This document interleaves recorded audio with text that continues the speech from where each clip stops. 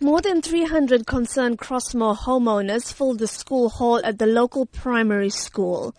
Many of these people are second and third generation Chatsworth residents living in homes that their grandparents were forced into during the Group Areas Act. They say that this is their home and that they do not want to feel threatened by land invaders.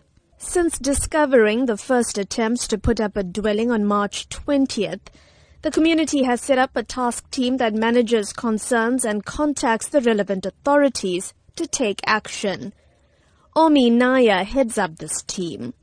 She says the invaders have tried to start constructing in 6 confirmed spots in just 10 days.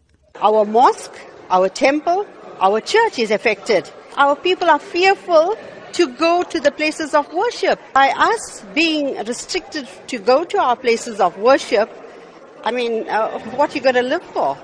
While the team acknowledges that the Land Invasion Unit, Metro Police and the SABC are working with them to monitor the area, they say they want active measures to be taken to make land invasion impossible. It is now the community who is going to cut grass, clean out bushes, cut trees. They have eventually tried to assist us. If they had kept and maintained the areas, we wouldn't be facing what we are facing at the moment. Spokesperson for the KwaZulu-Natal Department of Human Settlements, Mbulela Baloy, says they're working with the eThekwini municipality on the matter. In particular, are not allowing any more informal dwellings to be constructed in Crossmoor. But he says the process is not a quick one.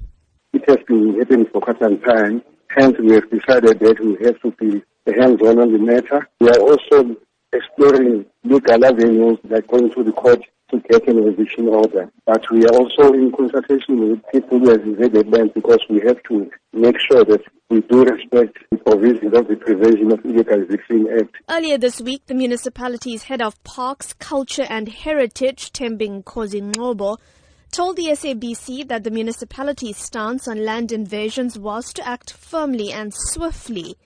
But the residents of Crossmoor feel that this is simply not happening fast enough. I'm Minoshni Pillay in Durban.